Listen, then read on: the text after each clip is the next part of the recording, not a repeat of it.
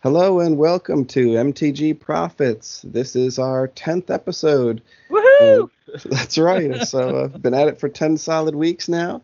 And we this is our Magic the Gathering podcast, primarily geared towards making you money, profiting off your cards that you both buy and sell. We try to get some interesting news in there. And today we have actually something special. We've got a special guest today. We're going to be joined by Travis.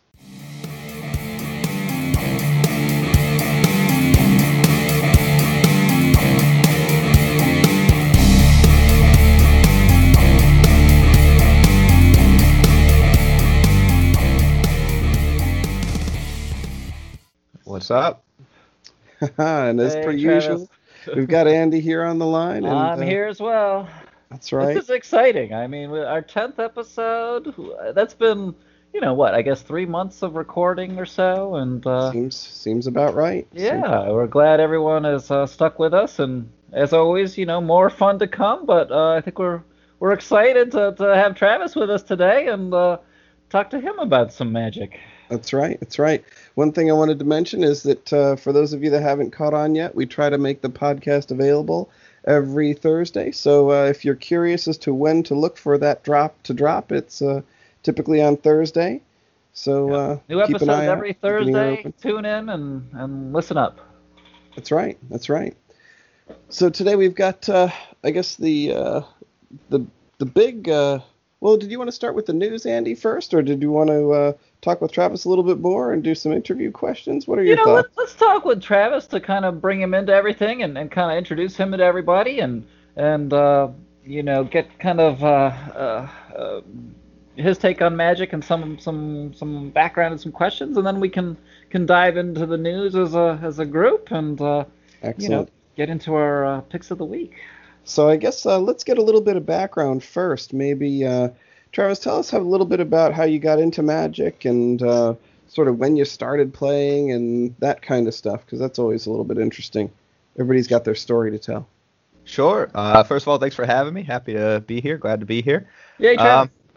Yeah. So I first was introduced to Magic when I was about 8 years old, and this was like during the Mirage block. So I had a good friend who had an older brother who was huge into it. I didn't really play, but he would let us dig through his commons and his bulk cards, and I'd pick out cards and just kind of look at those. And I was always kind of like fascinated by the artwork and the game as a whole. And then I would say I really started learning the rules and playing the game a few years later. I guess that'd be like with the Mercadian Mass block. So what was that? Okay. Like 1999-ish, 2000-ish?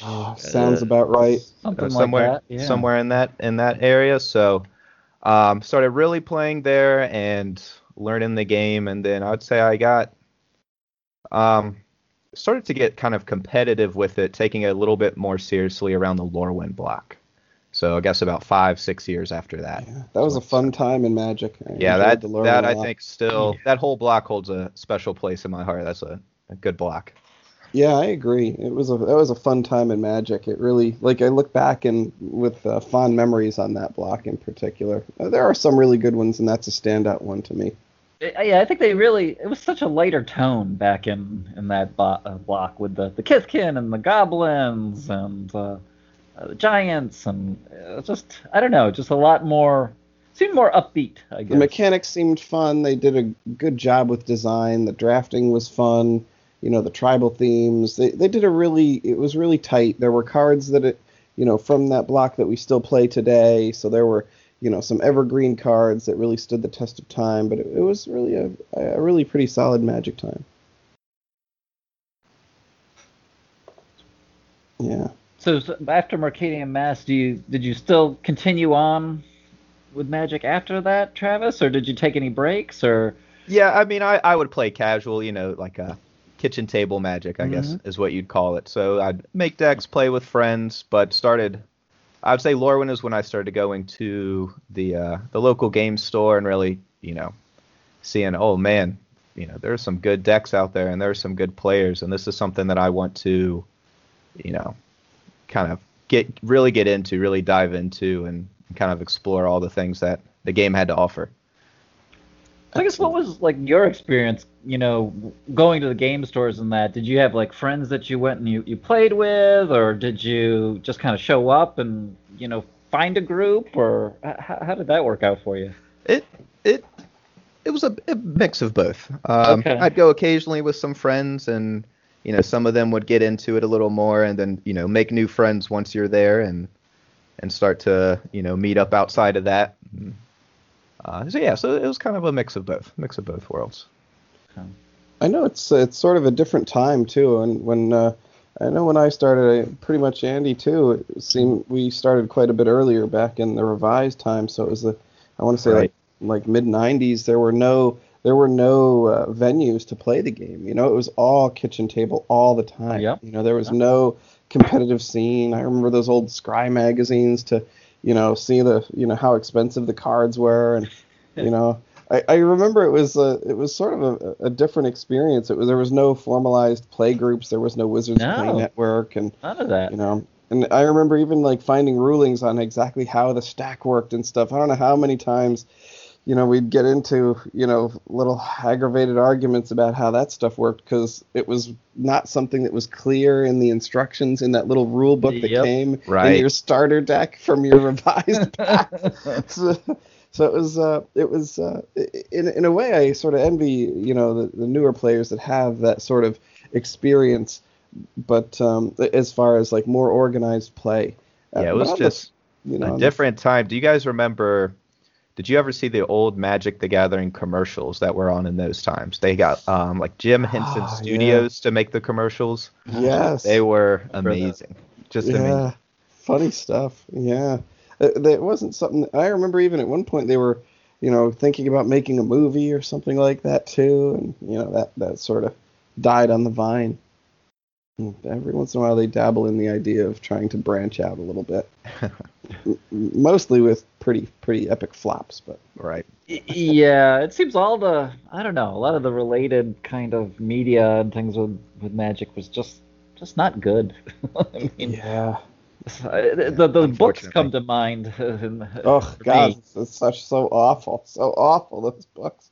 Well, They if were you so went- bad they had to give them away. They would give them away in the fat packs. or Yeah, whatever yeah, the Lorwyn Fat Packs. If you got, all four in that block, you got the whole set of books. I remember that very distinctly. Yeah, Oh. they did that for quite some time. It seems to me they would have like, what was it, like 5 packs, a book, and the little box. Man, those books were some awful reads.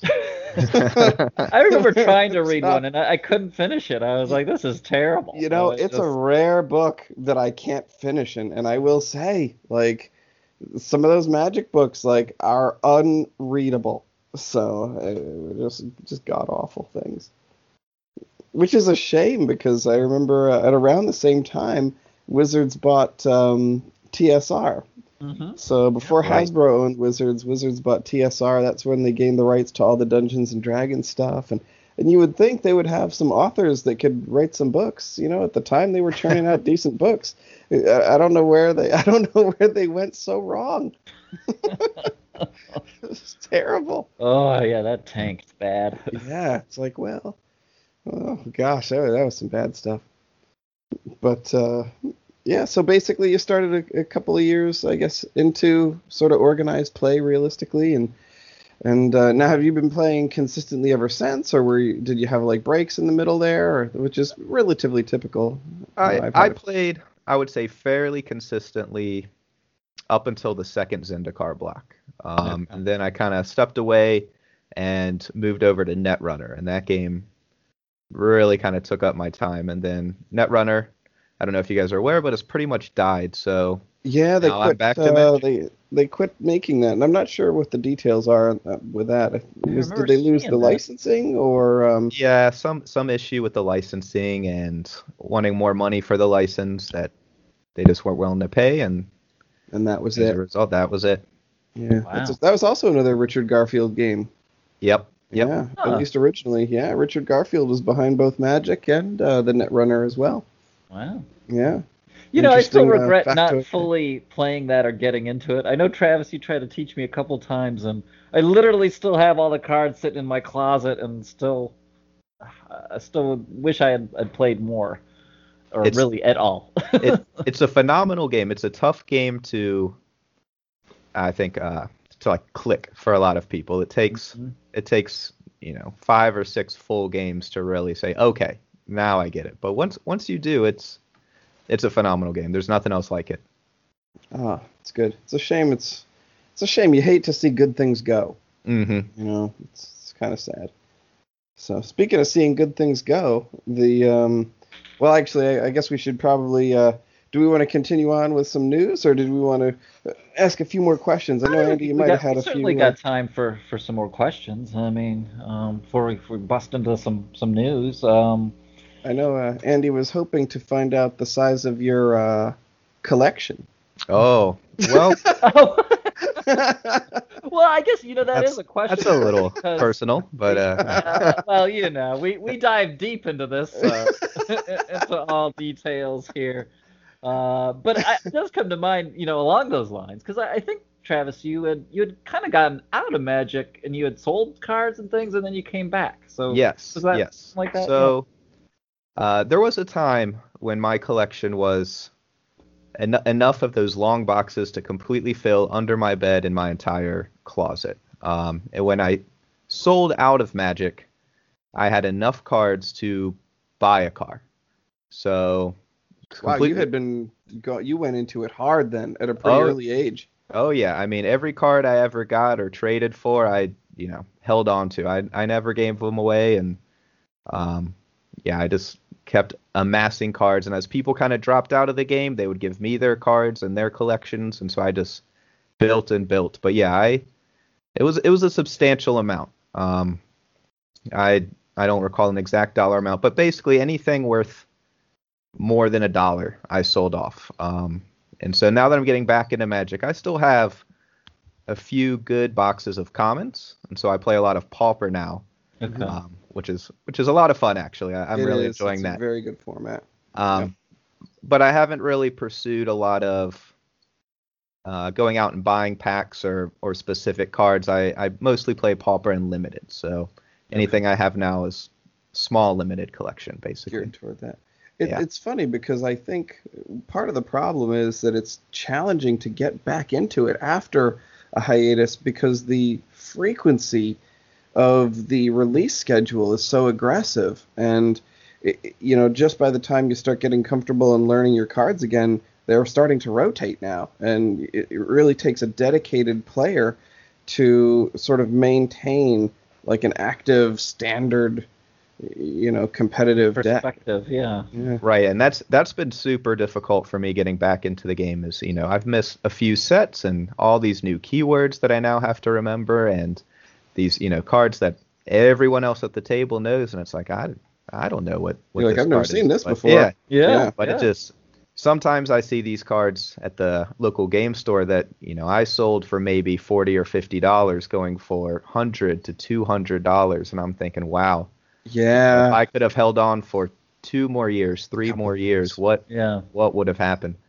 Yeah, it's a shame, especially like a lot of those like revised dual lands and things. Those are cards that a lot of us owned, Mhm. at one point, and they're like the currency of Magic. It's they're easy, they're relatively liquid, they're easy to buy and sell, but man, you look back and you think, holy cow. Oh yeah. Yeah, it is crazy how all these old cards, the prices have just skyrocketed on them. Yeah. It's just really things you wouldn't think would be worth money are now worth something.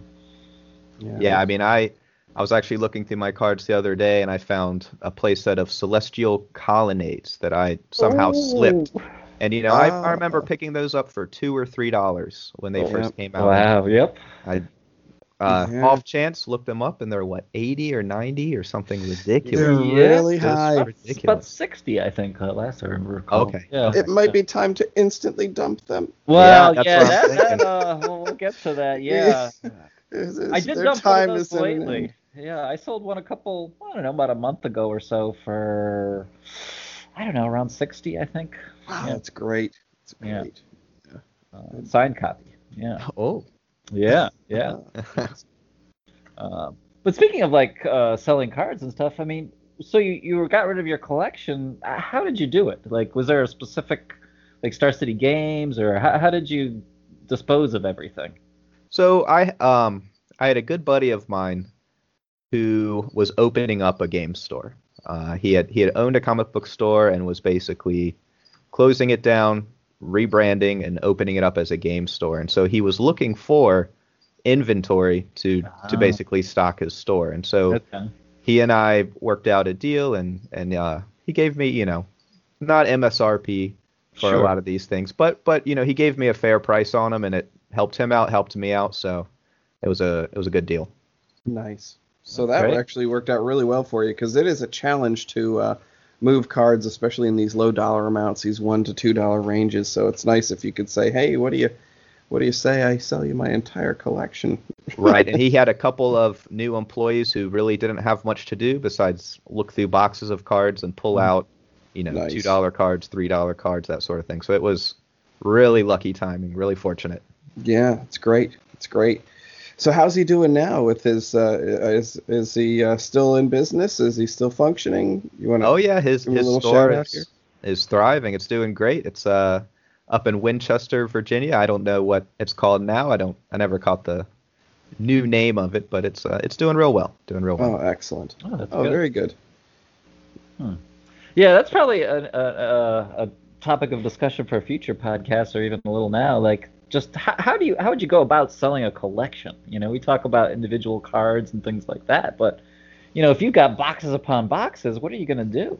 It's a really tough thing. You end up having to buy list all the cards, and you really sort of almost have to sit down in front of somebody at like a GP and just dump out all the good cards that you've got, and they just throw them into little piles. They take your Yeah. cards that are worth like $2 and put them in the 10-cent pile, and all your cards that are worth $5 go into the 50-cent pile, and they pull all that out in that sort of fashion, and before you know it, you've got stacks of cards, and they say, all right, we'll give you $400, and that's the only way to really move them quick.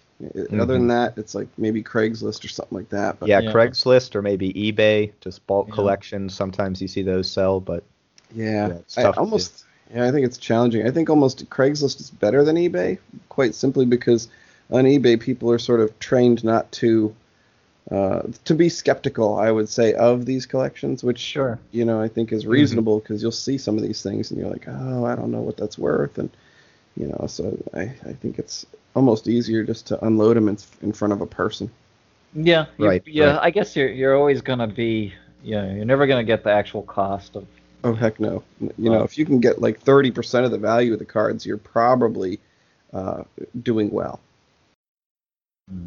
It reminds me too, because I was looking at a Craigslist the other day just for Magic cards for sale, and this guy had his whole list of cards, and he had, I can't remember now what site he had them all listed on, but he had some sort of collection site where he had his whole list, and there were some decent cards in there. There was like a Tolarian Academy and Academy Rector, and a couple other older cards, a couple newer cards. And the prices he had listed, I mean, some were kind of market price, fair price, but some were actually more than market price. Yeah, people are sort of funny about that Like, now. what? You don't go to Craigslist to get a deal anymore. It's not like, oh, I found this in grandma's closet. I don't know what these cards are worth, but you never, those days are gone. It's everybody sort of knows the value of the cards now, and Yeah. it's funny, but he's never going to get that, obviously. Well, but he's yeah, that's what I hoping. was thinking right off the bat. I'm like, why would I pay, what you're charging, which was market price, when I can get it exactly the same or potentially cheaper. Yeah, he'll be sitting on those cards forever. Yeah, exactly. I'm like, well, It's crazy. hmm doesn't make much sense unless you're going to give it a little bit of a deal. Yeah, absolutely. I know one thing too. You had mentioned before, Travis, about we were in like some of our past episodes. We've kind of railed a little bit about like the local game stores and how Wizards Right. has done all sorts of kind of changes lately with their distribution and how they're selling things and how that's impacted the local game stores. What do you think about all these changes, and where's that going to lead these game stores? That's it's tough to say. It's Wizards right now has the premier gaming product, right? Any game store you go into, they carry Magic, and that's kind of their front runner. And I think Wizards knows that, and they know that they can, no game store is going to survive unless they carry Magic the Gathering, and they carry a lot of it. And so they kind of they have these stores in a tight spot where, if the stores don't carry it, they're not going to do well, but the stores have to carry it, and Wizards can charge what they want, and they can offer what they want, and they can really strong arm these stores. And it's kind of, disheartening to see at times, because I know a few people who own game stores, and it's, the amount of money that they're bringing in from the game itself is not that big, and the amount of inventory or store space that has to be taken up by this game. Now, granted, it's a card game. It's not like a giant board game that takes up a ton of shelf space. Sure. But they still have to, they have to keep all of these singles and all of these trade-ins and all these things because otherwise people will find those cards elsewhere. And then you see these things like you guys mentioned before, direct selling to Amazon. And Wizards can do that, and they know that game stores will continue to carry their product because they have to. So it's interesting to see. Yeah, I think it's kind of a shame. They seem to really be almost turning their nose up at the local game store sort of community as a whole. The sort of, I guess, foundation of, I would say, a lot of the success that Wizards has had with Magic has sort of been born on the backs of some of these local game stores. Right. It sort of gives people a place to play. It gives, Wizards a venue with which to move their product. And I think they should realistically embrace the model that has made the game what it is today and not really take a giant steaming turd on it. Instead of having, products like Masters products, printed and available in Walmart and Target, and they should have these as local game store exclusive items or things of that nature. Right. And and you see this some too with the players themselves. Do you remember, did you guys ever sign up for, I forgot what their player rewards. Yeah, player rewards cards, yeah, and you would great. get these full art awesome cards in the mail every once in a while, and now great. you see, that's gone. I feel like a lot of the incentives for going to like a pre-release event, those sort of things are no longer there. They've been dramatically diminished. Absolutely. Yeah, and this upcoming master set, how much are they charging for that? It's MSRP is going to be $334, I believe. Yeah, right. Yeah. And it doesn't cost them any more to make that set than it does any other set. So No. In fact, it'll probably be cheaper because they'll probably be still printed on the same Pringle paper that they've been using recently. Right. Yeah. So they didn't have to hire new artists or get new artwork or anything like that. Yeah. So. Yeah. No R&D costs. Yeah. So, That's great. Yeah, it'll be curious to see. I guess MSRP on that product will be in the 330s. I think I guess we should probably introduce the product. It's the big news item for the day, and we keep touching on. We could chat some more with Travis, I guess, but let's dive into it then. So I guess the big news this week, which was I guess teased over the weekend, I think, on some Twitters and things like that, and then Wizards finally came out on their site Monday and actually fully announced it, was the Ultimate Masters set. Yeah, I even find the name funny. Ultimate Masters.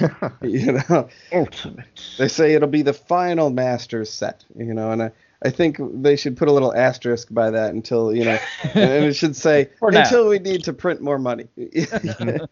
So it's kind of funny the final. They're just like, oh, we're done with printing core sets. Core sets are back. Core sets are back. So they should probably put a little asterisk says master sets are over for 2018. And until the next one. Until 2019. So funny. But so I guess the whole deal with this is it's going to be a 24-pack box.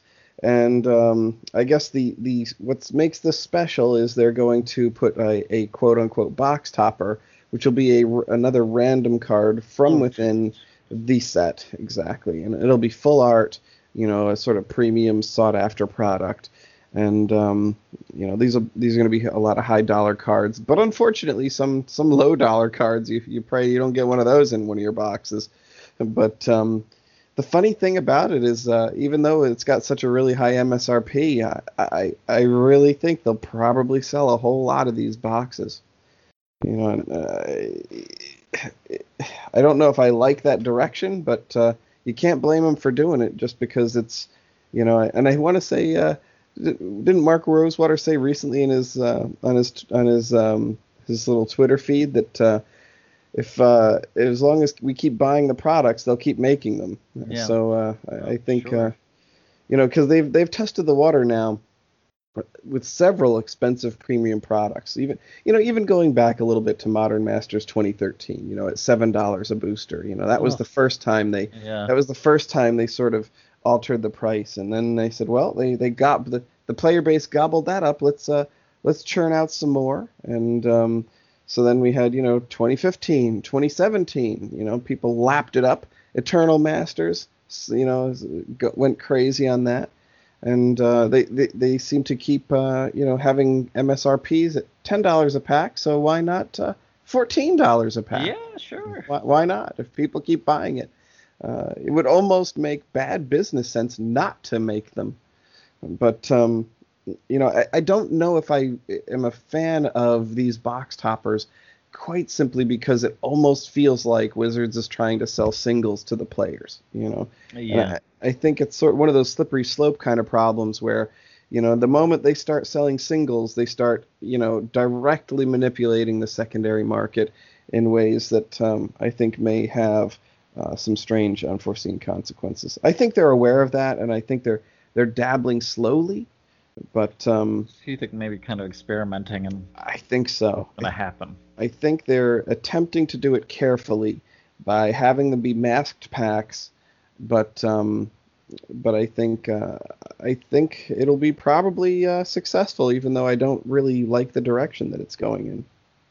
Look at what was the other one they just released? The Guilds of Ravnica Masters pack, and they sold out in I think a day of all of those, and those were expensive booster boxes too, and they were terrible. I mean the full art ones looked great, but they were like 8 special boosters, and oh yeah, that's right. Were standard boosters in Guilds of Ravnica, and I think they were charging $250 a box, I believe.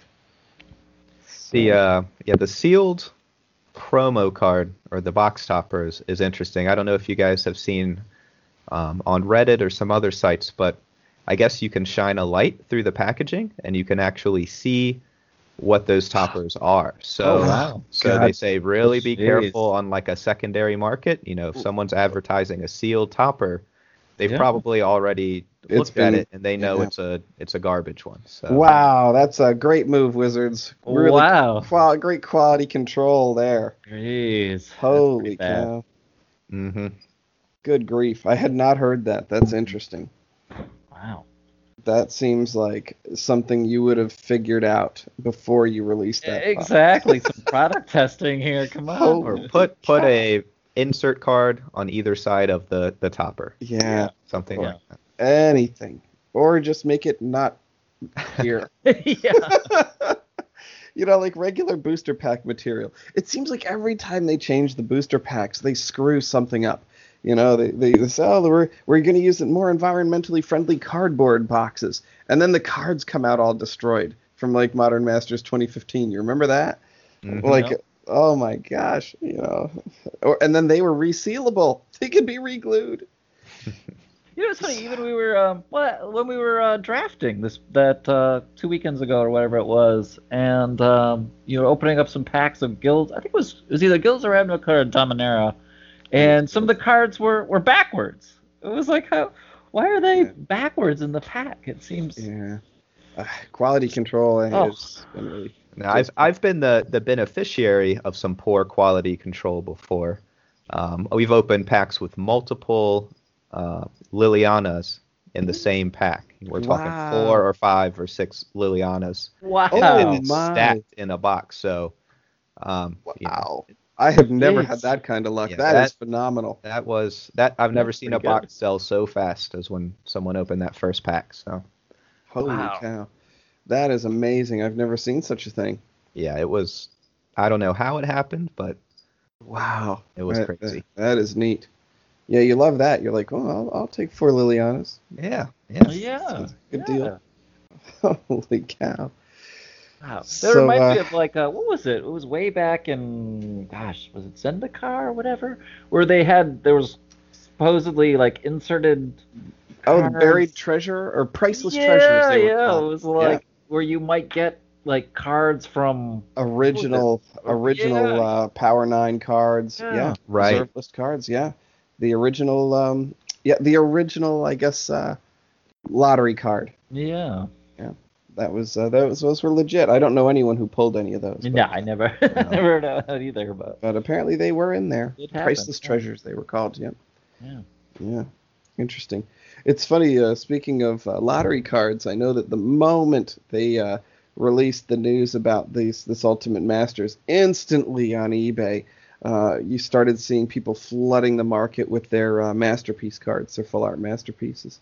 So it may almost be a reasonable time to start looking at the masterpiece cards as potential purchase targets for then resale at a later time. So there's been some panic selling on some of those. So Everyone thinks they're going to be part of the Ultimate Masters. well, I guess they've already listed the entire list of the Ultimate Masters, at least the box topper. Yeah, I thought it was just a box topper so far. There's So 40 of those listed.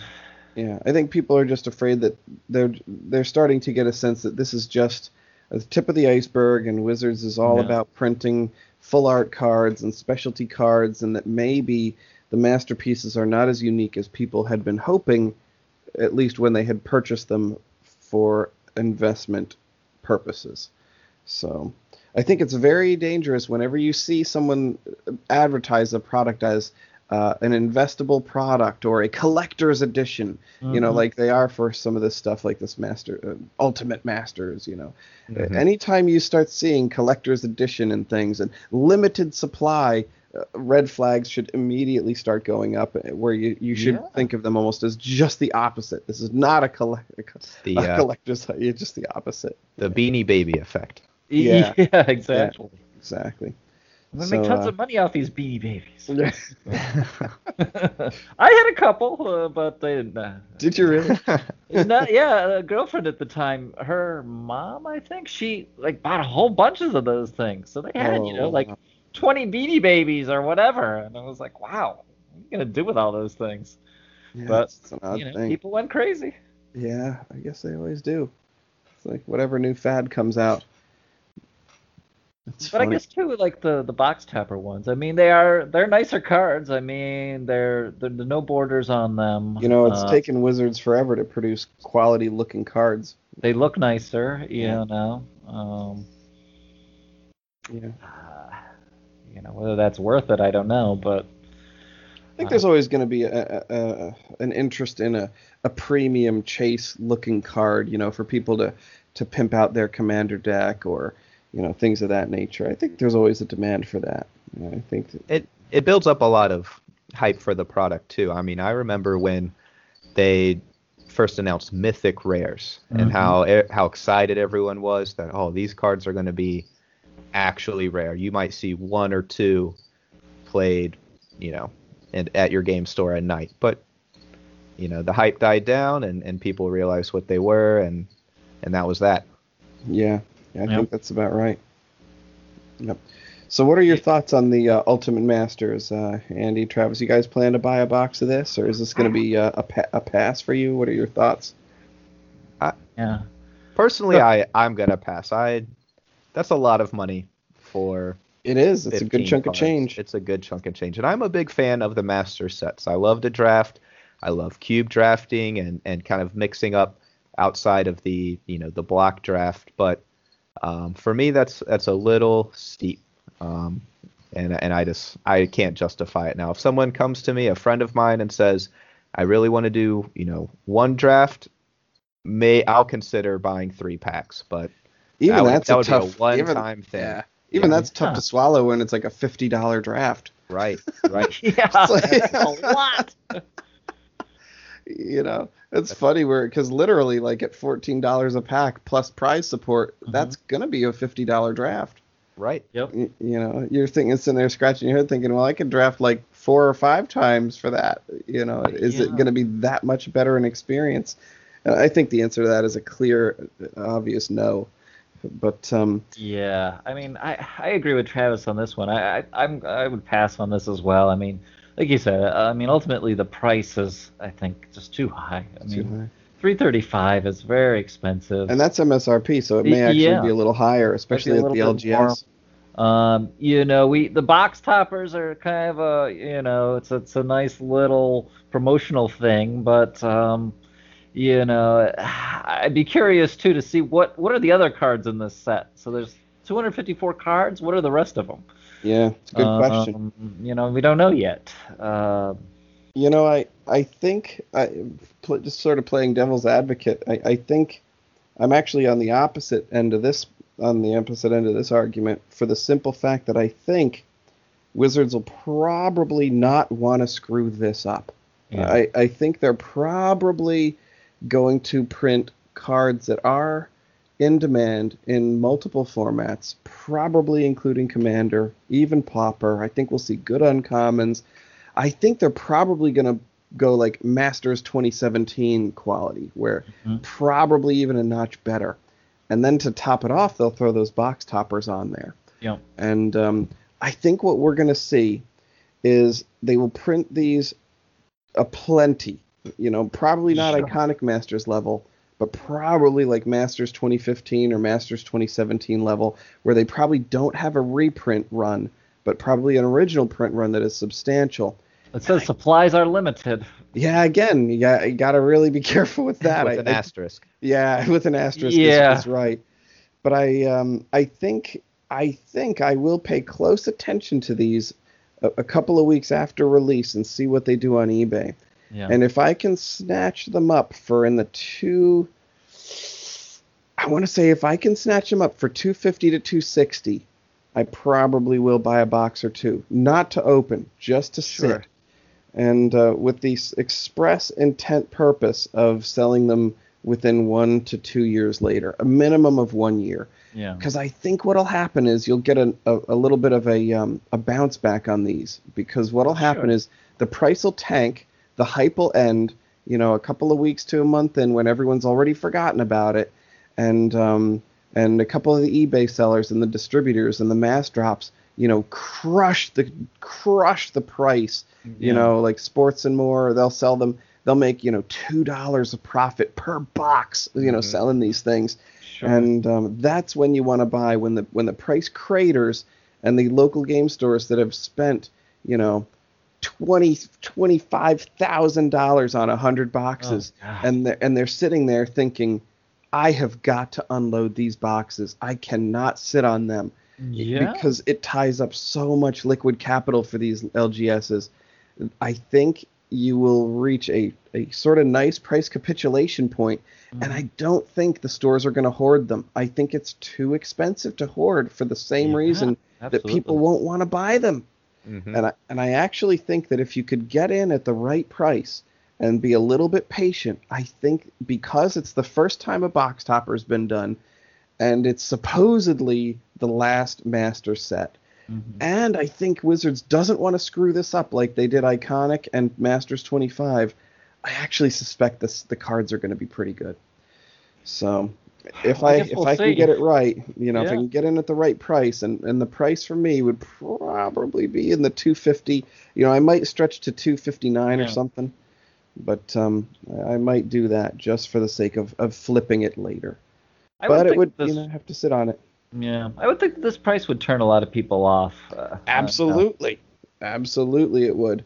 But the funny thing too now is that they've said, expressly, this is the last master set. Yeah. You sort of get a funny, it sort of bookends things, and you get people that just want to collect things to collect them.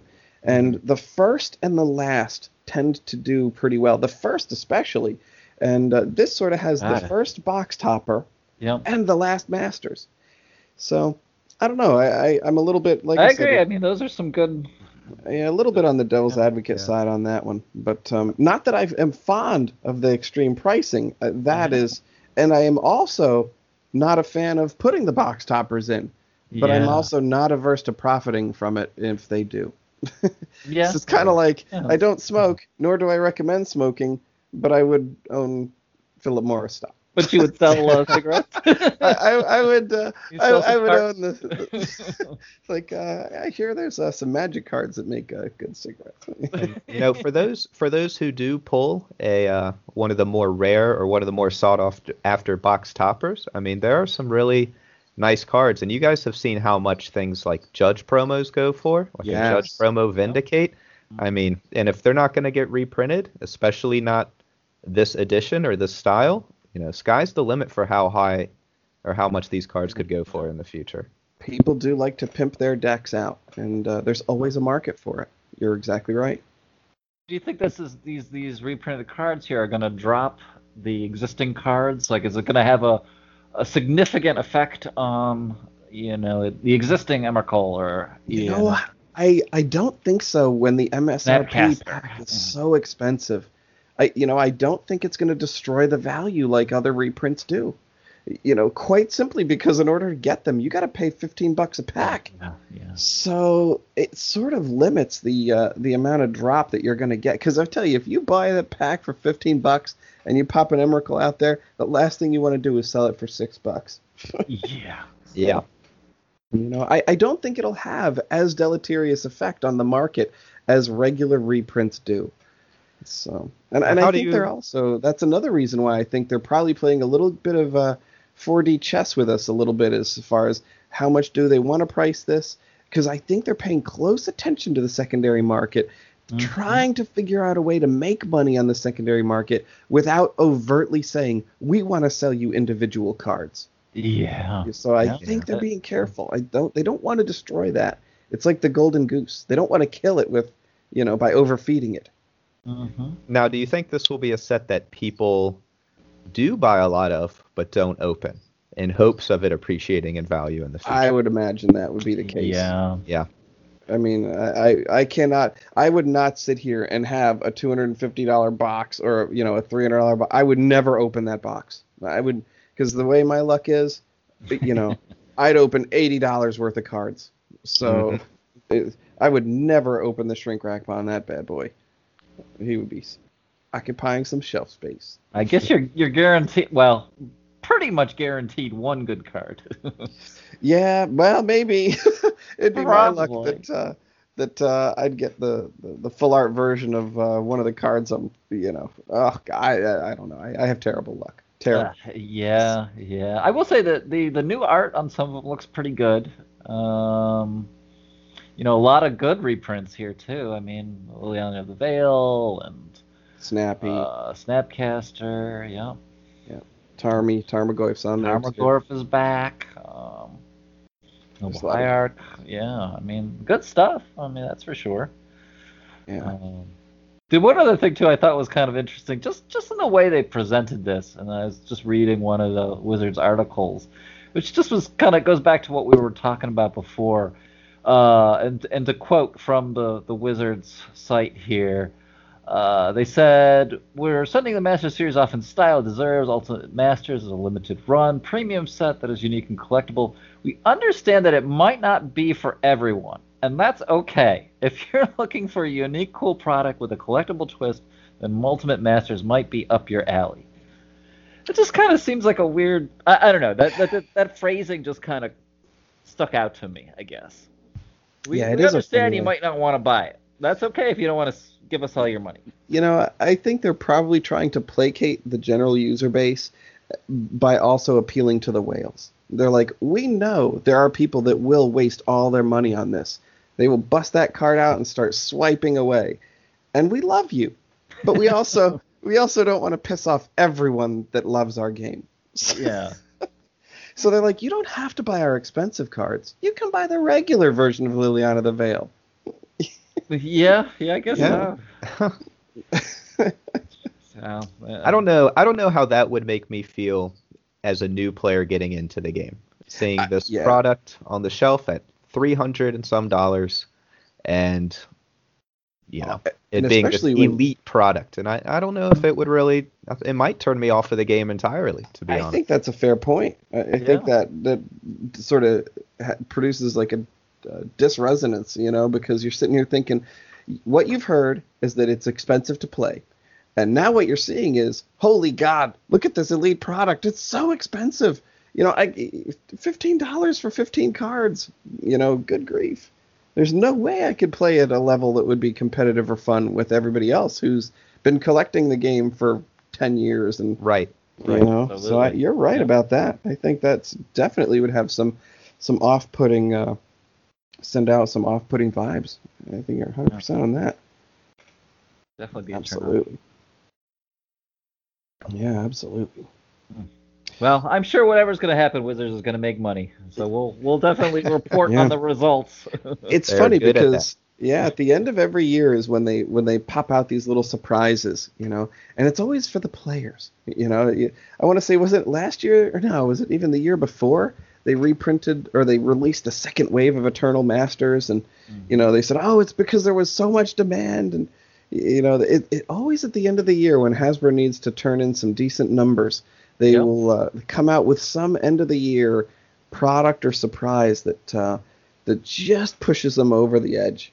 And That makes sense. yeah, I mean, that trend has made itself plain over the last. And like you guys mentioned before, I mean, they've got the artwork.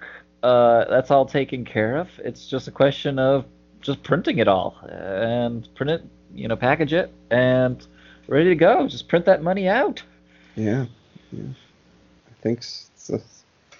We'll see, but I would anticipate they'll do something the same next year and then the year after. And the year Probably. Mm-hmm. Probably. So, Supreme it's probably the Masters. start. Supreme Ultimate Masters. Supreme Ultimate Masters.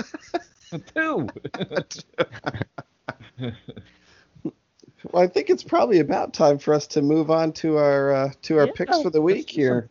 Start wrapping up here.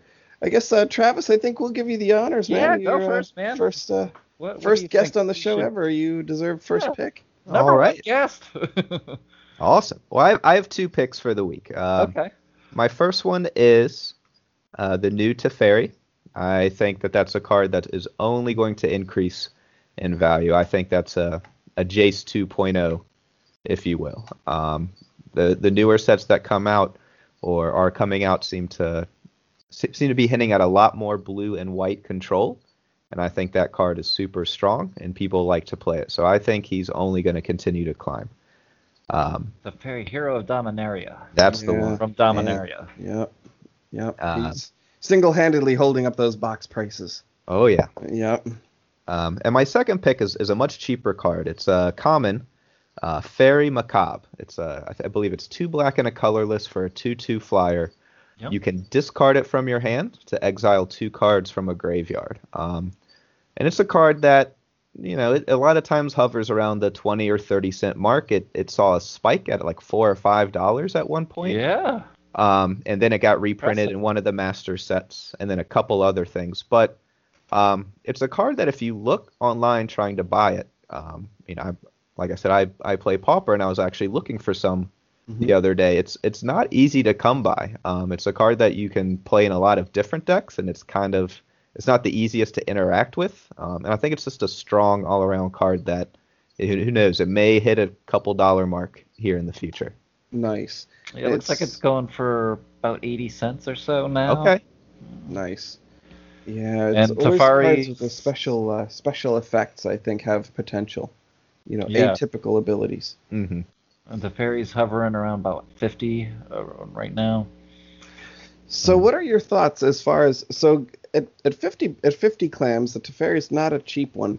So what are your thoughts about him approaching rotation? When do you think you would buy him if you were thinking, I don't have any Teferis? What are your thoughts as to timing and when to buy? Are you of the opinion that now is the time to buy him? Would you try to get him, as he approaches rotation, or as after rotation for use in more eternal formats? What are your thoughts in that regard? Personally, I would wait until rotation unless he's already climbing, approaching that point. A lot of times you see this towards the end of rotation. The power cards will climb a little bit towards the end and then take a big drop. But other ones, as they start to see more play in other formats, they'll start to climb drastically before rotation. And I would start to buy them then. I don't think you can go wrong waiting until after the rotation. I think there will always be a little dip then, but a lot of cards tend to recover from that dip pretty quickly. Yeah, I think that's about right. I'm in the same opinion there. I think unless you need them to play standard with now, right, I would probably hold off until 4 months prior to rotation if I had to pick a time, because that's when people start thinking, oh, I'm going to start getting rid of these while the price is good. And you're right, because sometimes after rotation they'll tick up if the demand is high, but right around rotation is I think ideal. Mm-hmm. So yeah, especially if you can wait. If you can wait, you hold off. If you need them to play with, you need them to play with. What are you going to do? Unless you're Scott, then you just then you just make a fire up the printer and just do it out. So that's a different animal entirely. That's a different episode. Exactly. Wow, very good. I like those picks. Teferi's been on the climb. He sure has. Steadily going up. Yeah, I think a lot of that is standard demand as well. So I think you probably could get a deal on him if you have the ability to be patient. Great card, though. Yeah. I think you're right about the blue-white, too. I think we need a resurgence. We haven't seen too many control-y decks lately. There's been a lot of mid-range decks and, spurts of sort of these aggressive aggro-style decks. We haven't really seen a good blue-white control deck. And I think... it's funny because I think the Azorius is going to be coming out in the next set too. So it'll be curious to see. Watch him climb even more. Watch me eat my words and think, damn, at $50 that Teferi was a deal. Now he's 72. Yeah. So it may surprise me, but it's interesting. Very good. So how about you, Andy? What have you got as a pick for the week? I got, I'll do two real quick ones here. First, from Ixalan, Unclaimed Territory. This was a land, an uncommon land. As it enters the battlefield, choose a creature type, and you can add a colorless to your mana pool, and then you can add 1 mana of any color to your mana pool. Spend this mana only to cast a creature spell of the chosen type. This one's kind of gone up and down. It's hovering around 160 or so right now. I could see this easily going back up to $2, $3, $4 maybe over time. Something like this, that mana fixing for a tribe, basically. So, whatever you're playing, it doesn't matter. Merfolks, goblins, dragons, whatever. Pick that creature type, and you can throw that in that deck. I think it's got a high utility like that. I mean, we saw what was it? Eldrazi Temple was a big one. Cavern of Souls. All these other ones that have specific for a creature type. Those have all done well, and this one we saw recently, the Ancient Ziggurat, that jumped high in price. I sold all of mine when that spiked. Yeah, did as well. I could see this one easily jumping up. Got a high utility.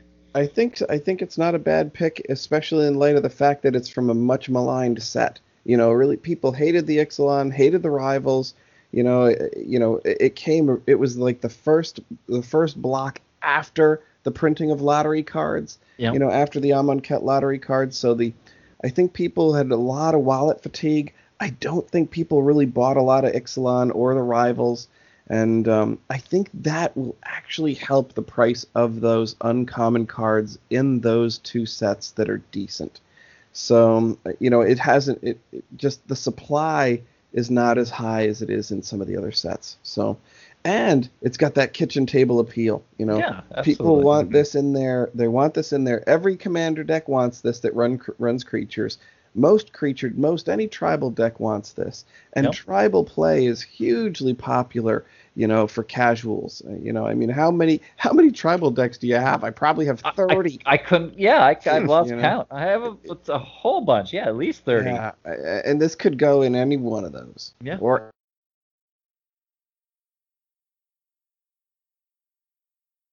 I like it a lot. Yeah. Very good. Great card. And one other card really quick. I was just looking at this the other day. Silent Gravestone from Rivals of Ixalan. It's going for, let's see, about 64 cents or so now. I could see this going up, maybe $2, somewhere around there. It's just another one of those things that it has a very kind of specific effect, and maybe in a sideboard or something that you'd put this in. It's an artifact, 1 mana. Cards in graveyards can't be the targets of spells or abilities.